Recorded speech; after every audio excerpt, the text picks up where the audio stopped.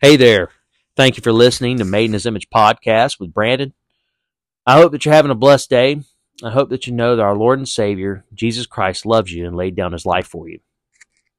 We want to review again our meditation for this week as we wrap up.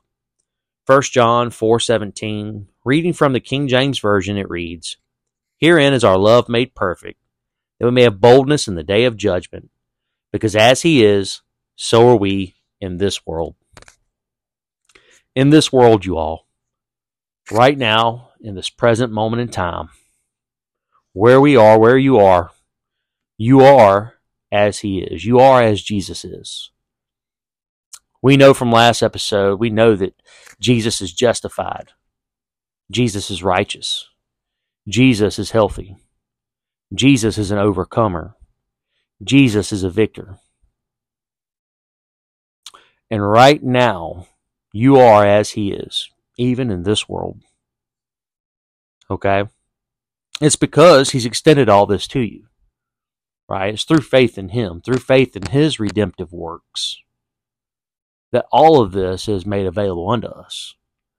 As I said before, it's not just, he did not just accomplish a ticket to heaven for us, but rather he translated us from where we were, which was in a kingdom of darkness. Okay? And we've been translated into his kingdom. Okay? And now, everything from him is made available unto us through faith in him and his redemptive work. It's nothing of ourselves. There's nothing that we could do to earn it, nothing we can do to get it. Okay? But it's all just putting our faith and our belief in him and what he accomplished on our behalf. And we know that his blood was poured out for the remission of our sins, that our sins would be washed away, cast as far as the east is from the west, never be remembered again. But oftentimes, you don't hear about the healing. You don't hear about the stripes that he took upon himself, and that by those stripes, we are healed. You don't hear that the chastisement of our peace was upon him, that he was bruised for our iniquity. See, all this ties in together.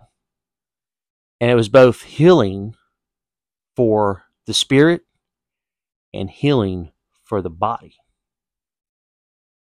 See, it wouldn't have a purpose. It wouldn't do you any good to heal your spirit and not provide healing for your body. Likewise, it wouldn't do good to heal your body and not provide healing for your spirit. And so, through his sacrifice, through his redemptive work, both have an opportunity to be healed. When we're born again, we are made a new creature that's never existed before. All things become new. We are created at that moment in time as he is. And then we have to renew our minds to the truth that our bodies,